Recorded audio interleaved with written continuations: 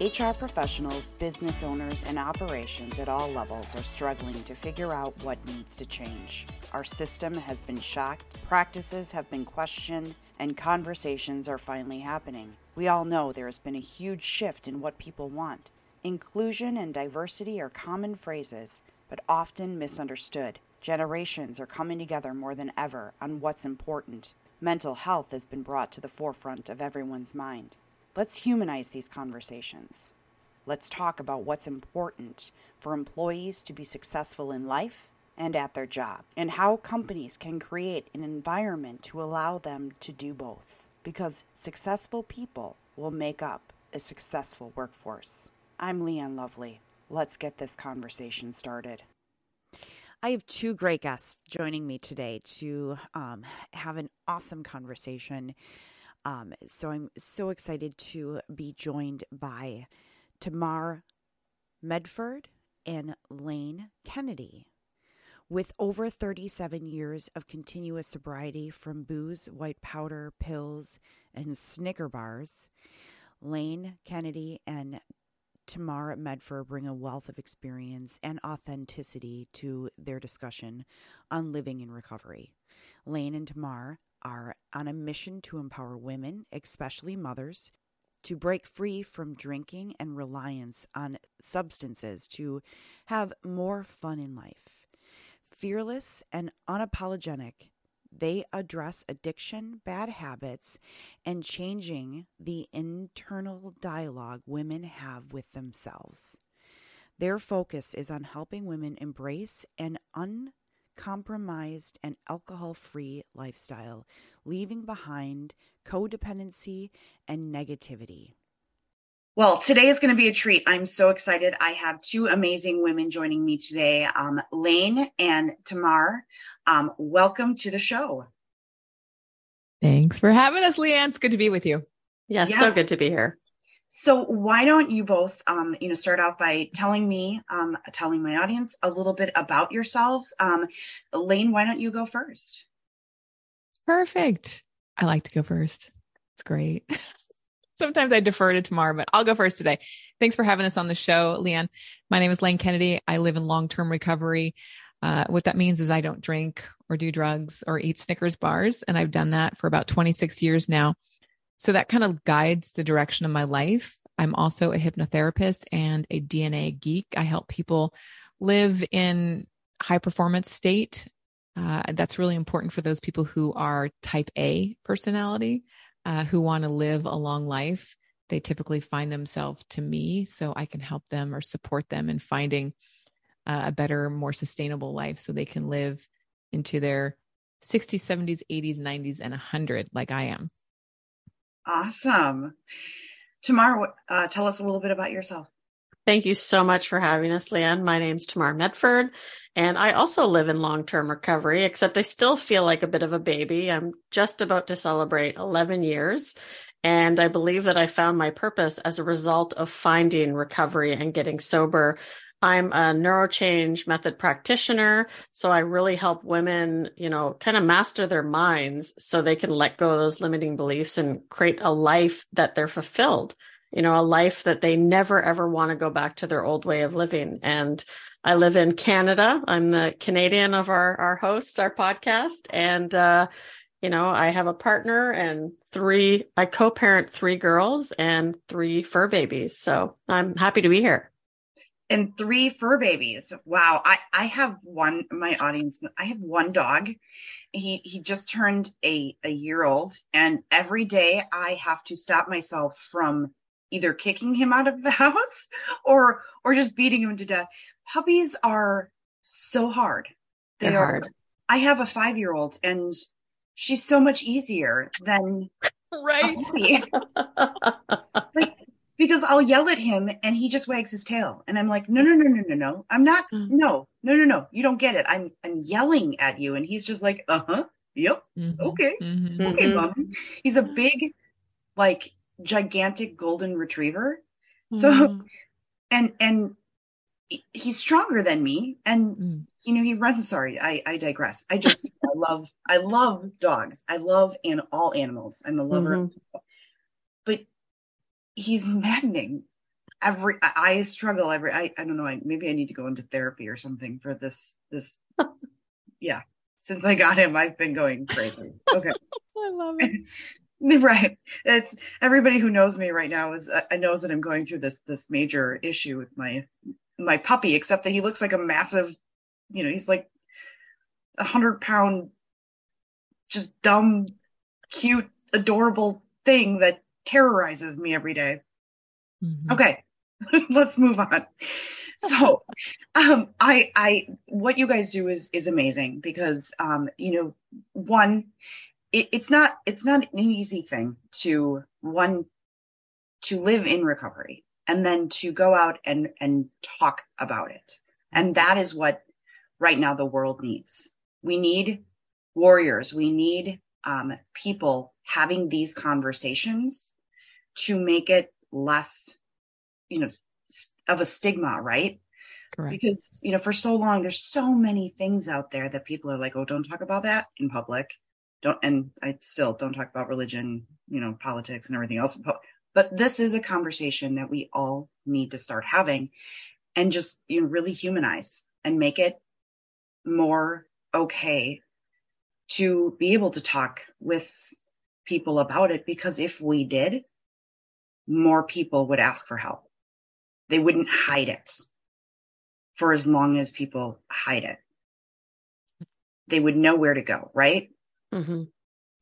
So why don't you tell me a little bit about your journey to, and again, how much ever you want to share, but your journey to finding your voices and to become who you are today and what you're doing. Tamar, why don't you start that off because it's been so long for me. You're closer to it. Okay, no problem. And you're more corporate, right? You come from the corporate world. Right? I do. I was very functioning towards the end. I mean, I started like a lot of people do, drinking at the age of 14, and I just felt like I never belonged. And, alcohol turned my life from, black and white to color. That's the only way I can describe it. And I wanted more. And unfortunately, in my 20s, I hit some very dark times. I think that was kind of where it was never enough. But then I thought, hey, you know what? I got to do what society tells me to do. I need to go to school. I need to get a good job. I need to get married, buy the car, buy the home. And so that's exactly what I did. And, I had a very good job. And I worked in corporate for about 28 years. And of course, they knew that I, was an alcoholic. It was no secret.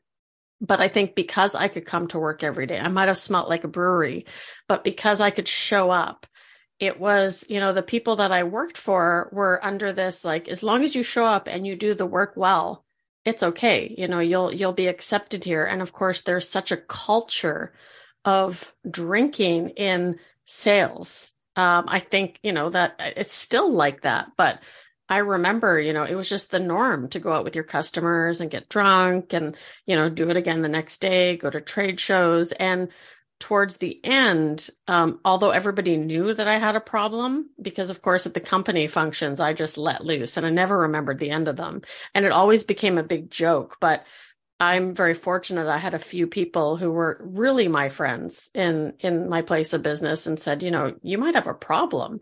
And of course, I didn't listen for a long time until I actually hit that spiritual bottom.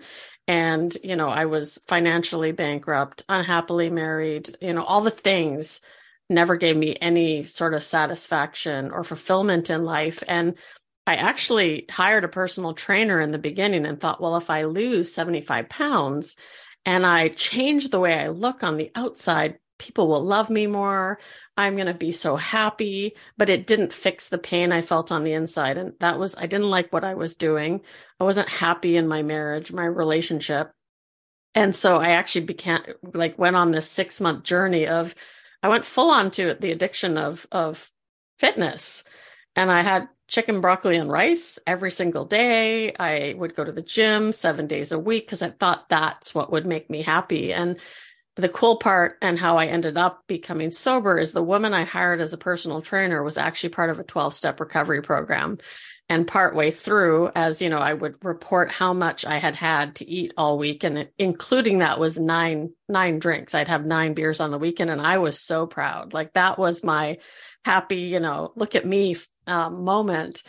And she had suggested, I think you might have a problem and this is what I do. And so I'm very fortunate that the business I worked for was very accepting, like they knew, and they were very supportive of it. They would try and plan other kind of events that didn't involve alcohol. But of course, there was still that. I was very lucky that I came from that corporate world that was okay with me being sober and supported that aspect of my life. And, becoming sober has changed everything. I found my purpose. I do what I love today. I was able to actually leave corporate, but I still talk to a lot of people and a lot of women who work in HR on how they can start to support people who are sober or want to give up alcohol. And something that you said in there, I mean, and that's an amazing story because 11 years ago, it wasn't widely accepted. And knowing somebody, businesses quite often just kind of, they didn't talk about it. If they knew it, it was a hush hush.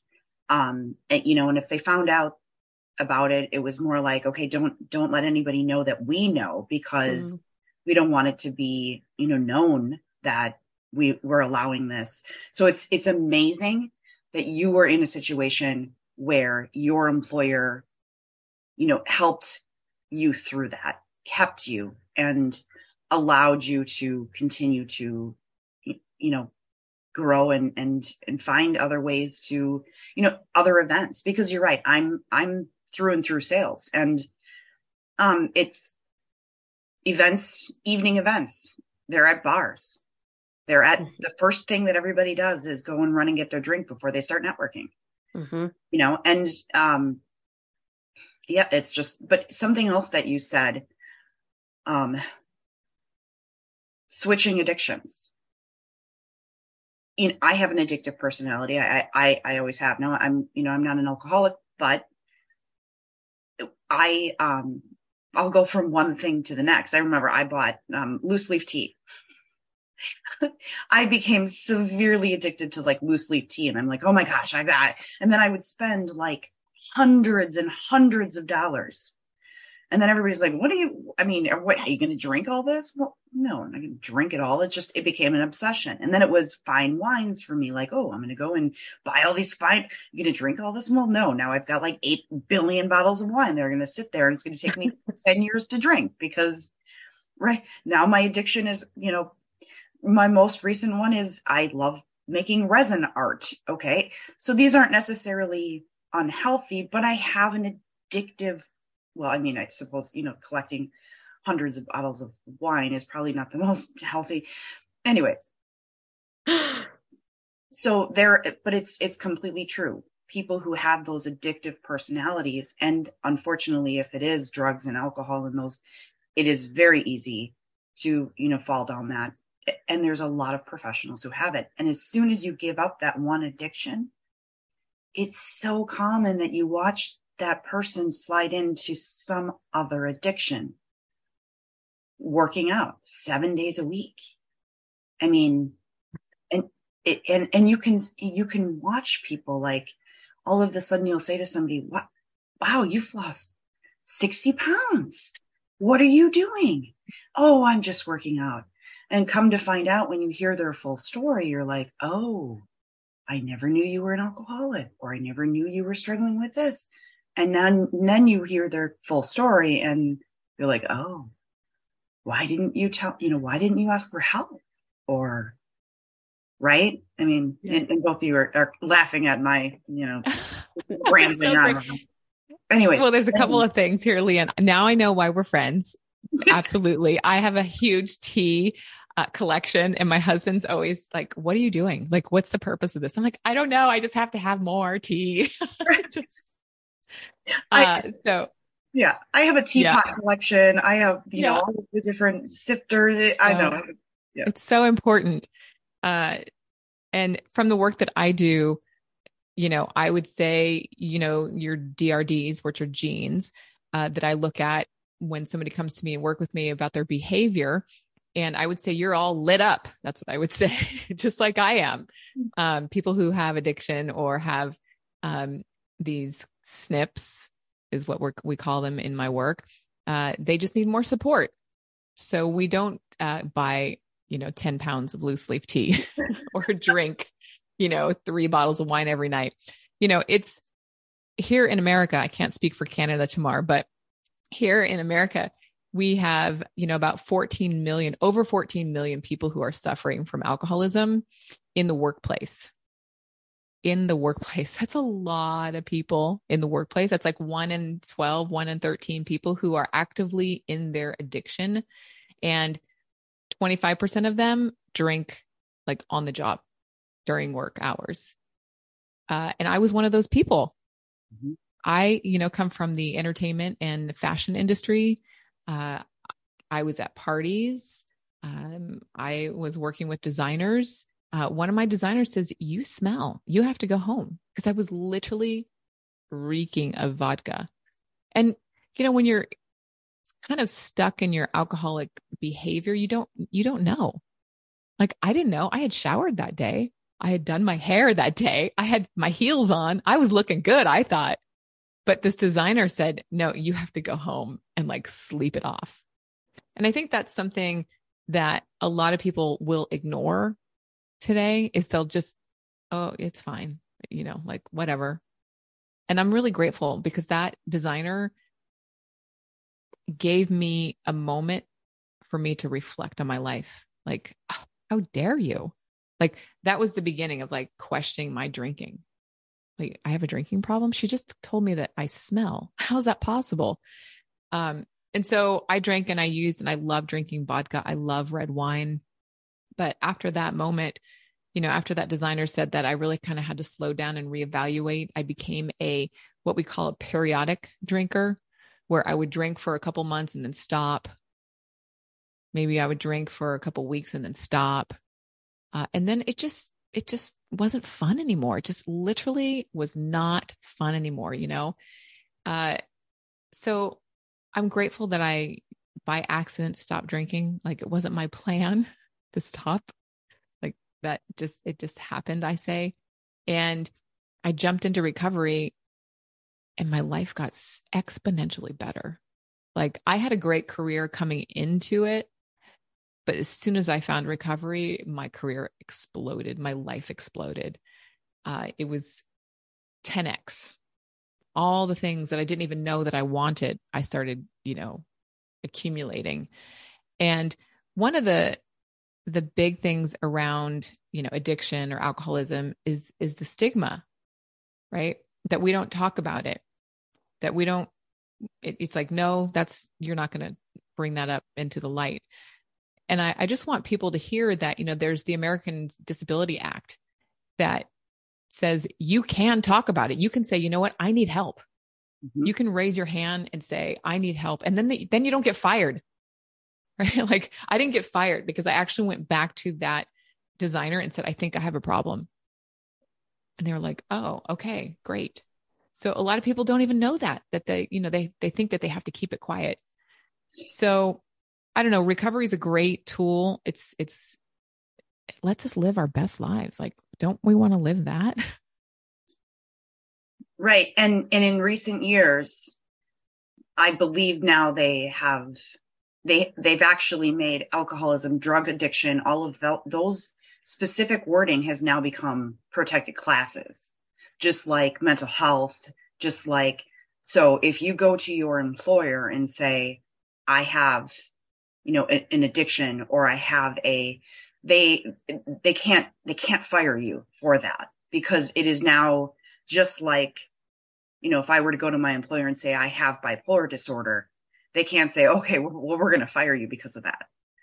Of course, I'm self-employed, so, that'd be myself firing me. Maybe I should fire myself. I don't know. Oh my God.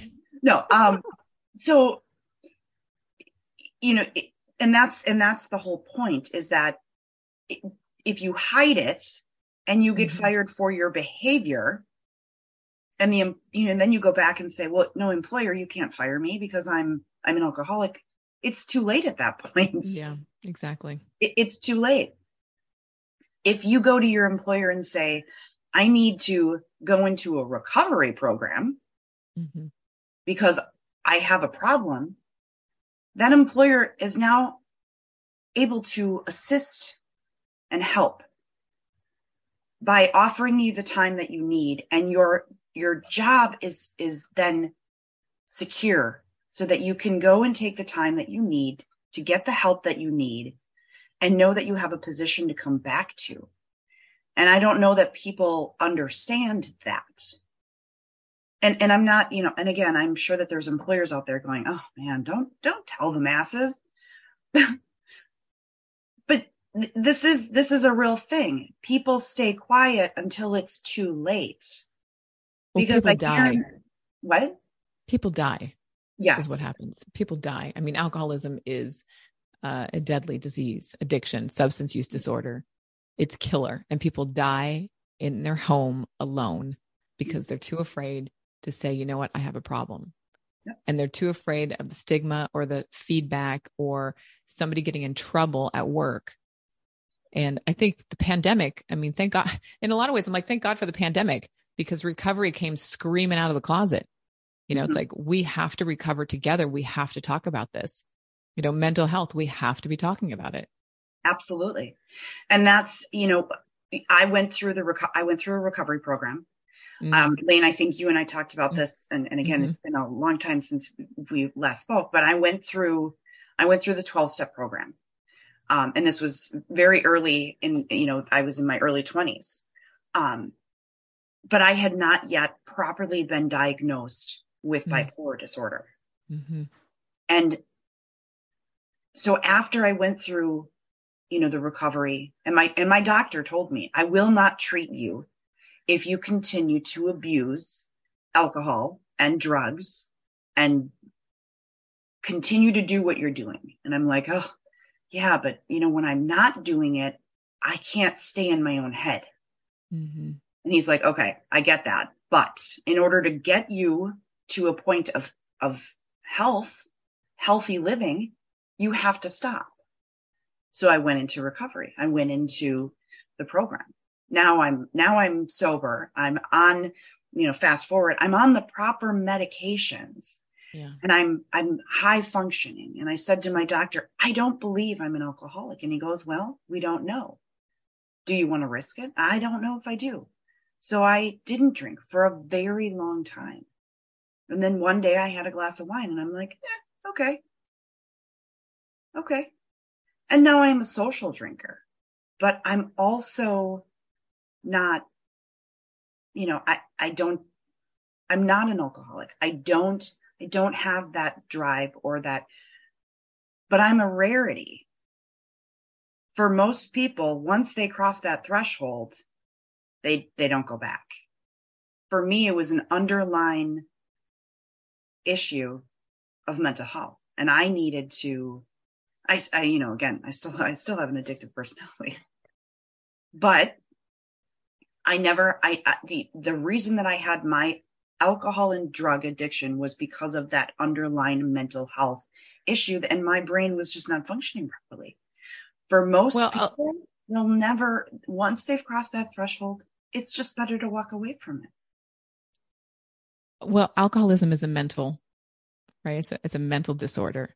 It is. And a lot of people don't want to look at it that way. They don't want to think, oh my God, I have a mental disorder. No, one more disorder. But really, like, alcoholism stems from like depression, anxiety, right? They're all kind of the same. Drinking is the medicine for the disorder that we suffer from. End of sentence, period. We suffer from a mental illness. And for Tamar and I, we use alcohol. We don't take a substance. We don't take a pill, right? So we suffer from this. Again, I look at the genes, so I can look at them and say, okay, the OPR is off, the DRD is off, the AP1's off. So those genes, that body needs to get fed somehow. They need to get that information. So not everybody will, pick up a glass of wine. Like you're picking up the tea, right? Like, it's going to find a way to soothe it, so to speak. Some people will find recovery, and then they won't have to go around in that constant loop. This is such a big conversation here, Leanne. Like, I find that, you see, now you're educating me on something. And I find that very interesting. And this is why, I love talking to people like you, because so there are DNA indicators. Yes. That say that you can actually read that say that this person is more apt to become an alcoholic or is an alcoholic. I would say more inclined if the environment, you have to think about like your environment, it shapes who you are, your environment. Just think about that for a minute. Your environment, you could have the perfect life, but say you have a neighbor that's constantly pounding on the door next to you. That is going to drive you crazy. Right. So that environment, your environment is going to start feeding into, like, you're going to go crazy, and then you'll want to do something. That's the environment. The environment shapes you. I get the BB gun. Say again? I said, I get the BB gun. Yeah. Okay. You get the BB gun. Yes. Right. So I'm not going to say, oh, I'm going to look at your genes and I'm going to call you an alcoholic. No, what I see are, your genes or your DNA. They could go sideways.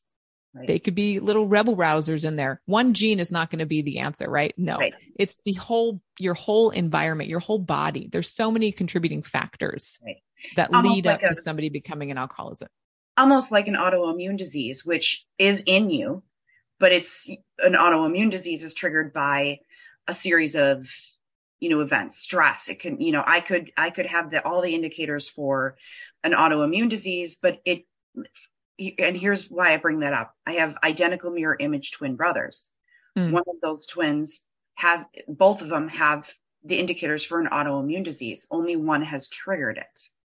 Yep. And that would be in their genes. Correct. So I'd be able to look at that and be like, oh, here's both of these sets of genes. This one has this, and there's this one little snip that's different, and that's been triggered. Interesting. Yeah. That's that I see. And I find that completely and totally fascinating because, and especially in twins, again, mirror image, identical twin brothers, which means that they're 100%. There is no differentiator between those two. They were created by the same egg, the same sperm, I mean, they, when I was a little girl, they're 3 years older than me. I used to mix them up because they are so identical. That's awesome. Right. So, but one has, triggered it. The other one has not. Yep. So that's exactly right. And that comes down to, stress. One has more gray hair than the other one why is that? Well, because life happens. And when life happens, it changes the way that our body reacts. And so one may have more stress than the other one.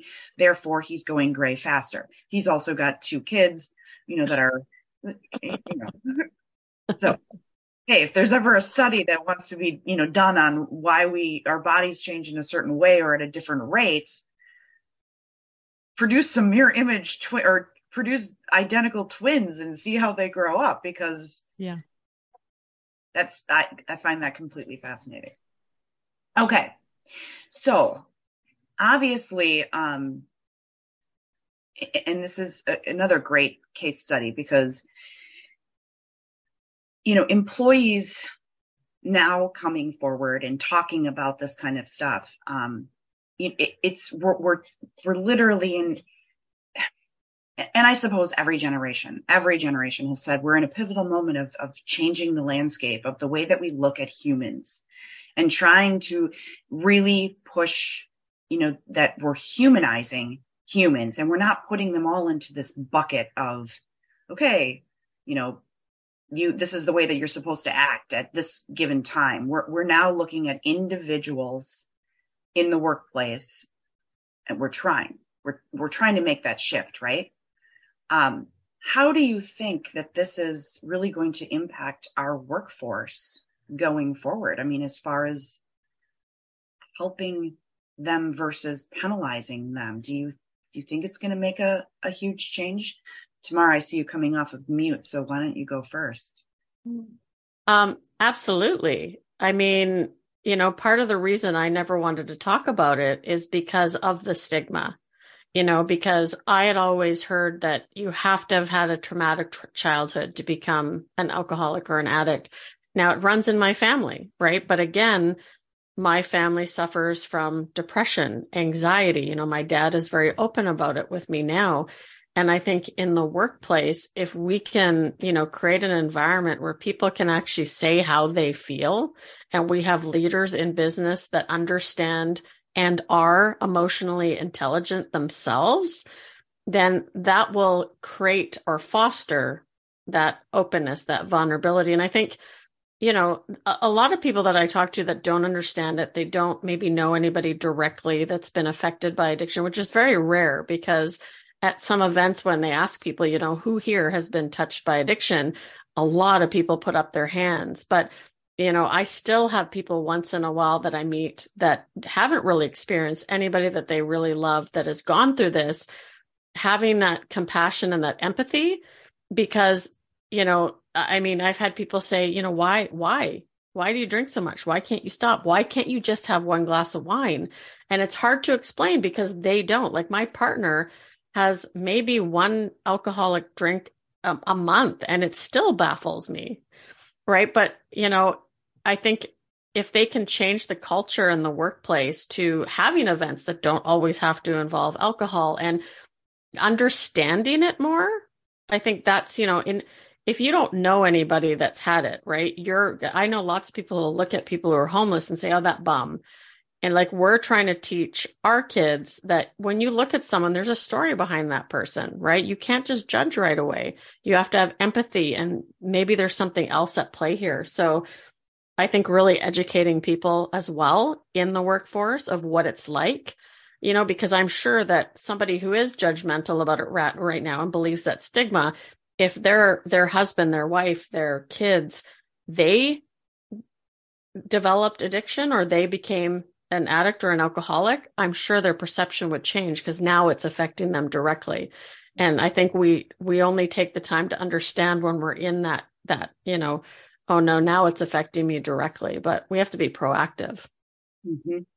Right. And the number of people, and I've argued this with, other podcasts, we talk about it being a mental health, thing, being a mental health issue. We talk about neurodiversity. So everything's falling into now, under the are you neurodiverse? There's all of these different things now that are falling under that category. And I think statistically that, the amount of people that they say who are now considered to be neurodiverse it was a really low number. And I truly believe that number of people who would fall in the bucket of being neurodiverse is probably 70% of the population.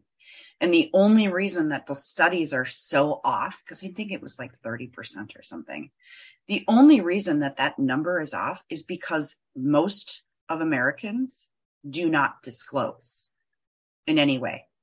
Because if you truly think about it, and I have these conversations all the time, and because I'm so open about the fact that I have bipolar disorder.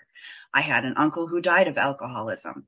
I have, alcoholism throughout my entire, family. I know I have a dear friend of mine whose, partner is an alcoholic. I also live in Milwaukee, the capital drinking state of the world, where we have fests that are all about beer. It's where I grew up. There's the joke that if you went to college, you probably have an OWI. It's not really a joke. It's sad that, I grew up in a place where it was so normal that the adults around you were drinking a beer. And by the time you were 12, you probably had the taste of, alcohol by that time. I had a point. Anyways, neurodiverse. It's if everybody disclosed, that number would be like, we would be the majority. It's just people don't, out of fear, out of... I think there's a lack of awareness of what neurodivergent means. Yes. I mean, I have a 13-year-old who is neurodivergent. I had no idea what that meant, right? Until I went through this process of learning and understanding what is happening to him. Mm-hmm. And I would have never gone through that if I was not, carrying a kid or wasn't curious. Mm-hmm. Like a lot of people, and resources. I have the resources to go down that path and to discover what was happening, right? People are kind of like in their own little box, in their own little worlds. We're becoming the loneliest nation in the world right now. And Tamar, again, I'm speaking about the US. And we're kind of in a sad state right now. And so people who are suffering from neurodivergence or who see the world a little bit differently, it's a time for us to come together and start building community, start building connection with others. And that's one of the greatest gifts of recovery is that we have recovery communities. There's Buddhist recovery, there's yoga recovery, there's 12-step recovery. There's all types of different recovery where we can go find support and be in community and not isolation, because neurodivergence, right, it's a little tiny box. Whether you're suffering from autism, I had a client last year, we, through working together, we figured out that she's autistic. And she was like, oh my God, this is I'm so relieved. Right. And then she was able to get into a community, and she's just grown as a human being. I mean, it's incredible what's happened. So it's like saying, questioning, like, what's going on with me? Like, I'm a little bit different. I see the world a little bit differently. And then opening up and talking to others about that. So you can start to find your people, so to speak. Mm-hmm. That is like where we need to start healing, not only in the workplace, but in our own neighborhoods, right? Our own schools, our own cities. We have to start connecting. The problem, one, is that you're right. We don't openly talk about it enough. Mm-hmm. And again, this is a US thing. Sorry. But the medical institutes have made it so difficult to get the help that you need. Yeah. I mean, I call and I make an appointment and I'm like, I'm having a really bad headache and it's been consistent. And the doctor literally walks in and goes, okay, so you're having headaches? Okay. Well, here, I can probably give you a prescription for blah, blah, blah, blah, blah. Anything else? And I'm like, no, wait a second. I want to know why. I don't want to put a Band-Aid on it and take a medication for it. I want the why so that we can. They don't know. Right. We're not treating the problem. We're treating the symptoms. And that has become that is a problem. When we just constantly throw medication or throw well, if you do this or do that, that falls on our medical institute, who basically is overbooking, because the more patients they see, the more they get paid, which means that doctors are not spending time with their patients at all. Right. Not to mention insurance companies are driving who you're allowed to see. So I've had to switch doctors like 5 times. So they don't know me. They don't know my medical history. And regardless of whether or not they help me, I have to pay them. So I don't get to say, this was a really shitty oil change. I'm not paying you. Well, you know what I mean. So I had to get a new psychiatrist because I'm on meds for my bipolar. I didn't like him. So I said, and again, nothing against him. He was a really brilliant person, just didn't jive with my personality. I called and I said, I'm not going to make another appointment. I would like to request a different doctor. They got all upset. Well, what do you mean? No, you need to get his permission to get a different doctor. I said, why would I need his permission to request a different doctor? what is wrong with I mean, come on, why? I'm like, why? And then they explained to me, well, we don't want somebody, seeking out medicine or doctor jumping. I'm like, okay, I get that. But the answer is simple. I don't like him. Well, we still have to get his permission. So then they had to go back to him and say, well, she doesn't really like you. Yeah, the system is broken. The system is broken. It's really broken here in the States. Canada, not as broken. It is still broken, but not quite as badly. Yes, I will second that. Yeah. I think it's being an advocate, right? We all have to advocate for ourselves. And if we're not doing that, then we're part of the problem. So again, I just go back to, we have to stand up. We have to connect with others. We have to start telling the truth, even if we're super afraid of it. Like, I have to tell the truth today. Otherwise, I am doomed to a life of isolation. Forget it. Forget it. Yeah. Yeah. And I feel that there needs to be more resources for people. I mean, here, there's such a long, it's such a long wait list to get in to go see a doctor for, an MRI or something like that. Or an example is one of the girls needs a new psychologist. Well, on a wait list, it's been 8 months. And so they're not getting the help or support that they need. And there's so many people out there, and kids especially, so when it comes to addiction, like, they're not getting the help they need. What do you think they're going to turn to? They're going to go to school. Their friend's going to give them, some alcoholic beverage, and they're going to say, oh, this makes me feel better. And there we go. And, the science says if you start drinking before the age of 21, 1 in 4 people will develop a substance abuse issue. If you hold off till after 21, it's 1 in 25.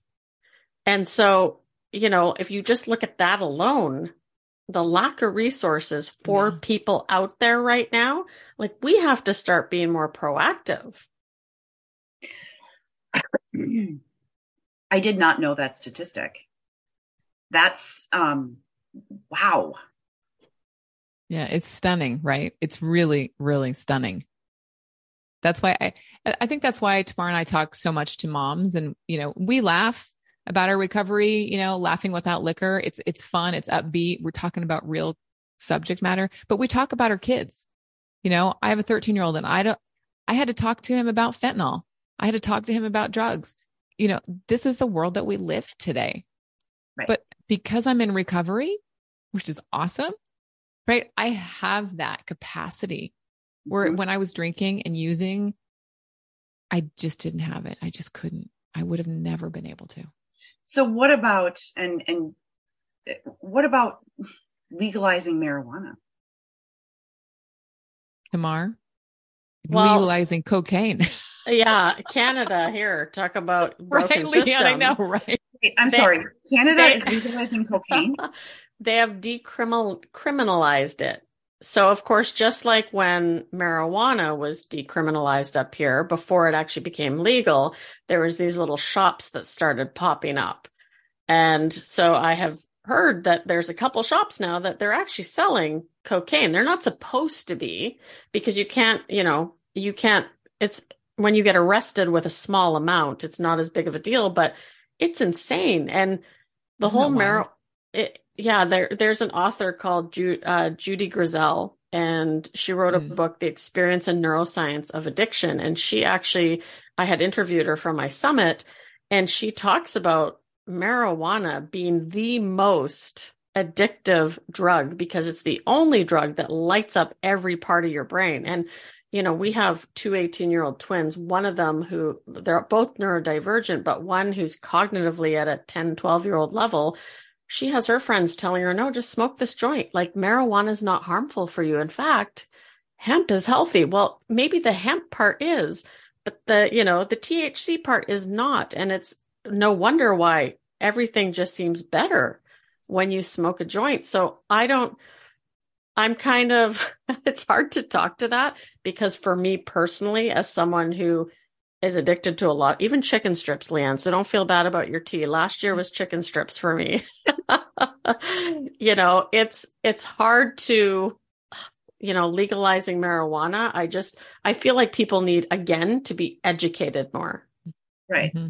And for marijuana, there is a gene that if it's sideways, you're going to be more addicted to it. Some people have that and they can smoke it and they're like, I don't want it. Right. Mm-hmm. Well, and the impact that has to businesses. I've seen, obviously, being on the HR side, being on the staffing side. Yep. How is that affecting companies? And what I have seen now is that they are no longer testing for marijuana, which means that it's more likely that somebody is going to come in intoxicated. 100%. And you can't test to see if they are intoxicated at that moment or if they smoked it 2 days ago. Mm-hmm. Mm-hmm. So that's another controversial, thing that, of course, is been popping up, despite the unknowns about what it could or could not do to one's body or to children's brains. Yeah. We talk about the implication of a child smoking that before they're, a certain age, or drinking before a certain age. What are the implications of a child smoking something that could alter their brain chemistry before a certain age, or just alter their brain chemistry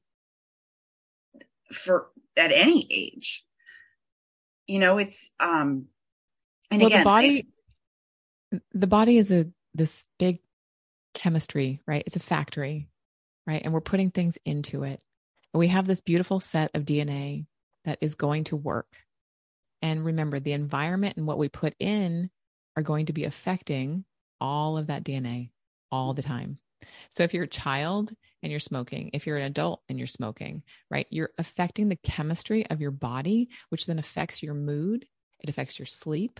It affects your weight. It affects your relationships, right? It affects everything. So, and I don't think this is where the education part comes in, right? We don't talk about our body and the chemistry and what we eat. We just say, eat a fruit, drink some milk, eat a sandwich, right? Nobody talks about how the body operates. So I think we're doing a huge disservice for our children, in school, by not educating them properly about how the human body operates and what's needed for it to properly work. All the mental illness that we have in the world right now, it's because we're not feeding the body properly. 100%. Agree with that. Absolutely. 100%. And I also, I've been one of those people who, here's my little conspiracy theory. So since I've been young, I've been on one type of medication, as a young child. They're like, oh, she suffers from depression. And they were feeding me antidepressants, which probably was swinging into a manic episode. And anyways. So I at one time read about our water filtration systems, the water that gets pumped into our home, right? Yep. So they regularly update those filtration systems to try to get rid of, all of the stuff that goes into the water and the ground, or, into the ground and blah, blah, blah. But here's something that they don't and can't possibly keep up on. All of these new drugs that all of these pharmaceutical companies are constantly producing and making. When somebody doesn't use all of those drugs and they decide, oh, here, I'm going to flush them down the toilet, which regularly happens, even though the drug companies are like, don't do that, bring them back to us. Well, it's irritating. I'm just going to flush them down the toilet. It still happens. We're still, or they get somehow into a landfill and that's ends up back in our, okay. Yep. Now I'm drinking the water, which is filled with all of these antibiotics and all of these other psychotropics and all of these other drugs. That is changing our brain chemistry. 100%. How is that not partially the cause of the rise in the amount of people who have mental health issues, who have all 100%. of these other issues? The same thing with, why is it seem like everybody is taller than me? All of these kids are popping out that are way taller than me. I don't know. Is it because they're feeding these animals hormones? I don't know. That's my conspiracy theorist. Oh my God, Leanne, it's so great. So a lot of times I will, when I'm working with a client, I will just have them go to the environmental working group, right? And they can put in their zip code and they can look at their water and see what's in their water. And a lot of times the water is 100% toxic, and they grade it A through F, what kind of toxicity. To your point about the medications, all of it's in there. If there's construction going on in the city, which here I live in San Francisco, there's a lot of construction here. So there's a lot of runoff down into the sewer, right? There's a lot. So I always suggest that people, get filter osmosis, right? Just do it, because our skin is our biggest organ. We are taking in all those chemicals, which is going to be down regulating our beautiful blueprint, that DNA that I talked about earlier, and I don't want my kids suffering, right? I don't want my neighbor suffering. I don't want you guys suffering, right? So just do yourself a favor. To Leanne's point, go over to the EWG.org, and you can just plug in and check out. It's a free resource. You don't have to pay anything, but you can just educate yourself on, empowerment. Knowledge is power when it comes to our own being. It's advocating for yourself. Yep. Yeah. I'm Absolutely. Really passionate about that. Yeah, no, I can hear it in your voice. So we are coming to time. I'm looking at the clock, and we are actually at time, and I want to respect your time. So I have a question of the season. I would like to have both of you jump on that. What would you change about your job or the practice that people have in your role, if you could? Oh, that's a good question. I feel like I've just finally landed in a career over the last couple of years that completely fulfills me. And it's because they give us the time we need. We work 4-day work weeks because that gives us back some control of our time. If there's personal issues, they give us the time we need to deal with those issues, and they ask, are you okay? So I would say I've never really had it to this degree before. But if I wasn't getting that, that's definitely what I need. But I didn't realize I needed it until I started getting it. So I hope that answers your question. Absolutely. That's awesome. Okay. I need you to repeat it. Yeah. I need you to repeat the question again, because I'm mulling it around. So what would you change about your job or the practice that people have in your role or your job, if you could? Nothing. That's beautiful. Yeah, nothing. I'm super grateful for what I do and how I show up in the world, and how the people around me are able to show up.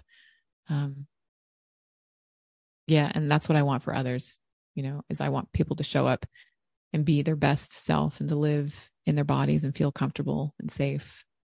Yeah. When you get to a point where you can say that, that you've won. 100%. Mm-hmm. I think there are a few people out there that can truly say nothing. And, but that's the goal, right? To find your place, to find your happy spot, to be fulfilled. Mm-hmm. So that's awesome. If my guests or my guests, oh God, I am just not on the ball today. If my audience would like to reach out to you, how would they go about doing that? The easiest way is without liquor. Yep. I love it when Lane sings it. Laughingwithoutliquor.com. That's it. Laughing Without Liquor. On the social, on the website. That's really the best place. Laughing Without Liquor, or lanekennedy.com for me. Tamar? Laughingwithoutliquor.com. Awesome. Yeah. Awesome. Thank you, ladies. This has been such a fun conversation. I really enjoy it. Thanks so much for having us. Thank you.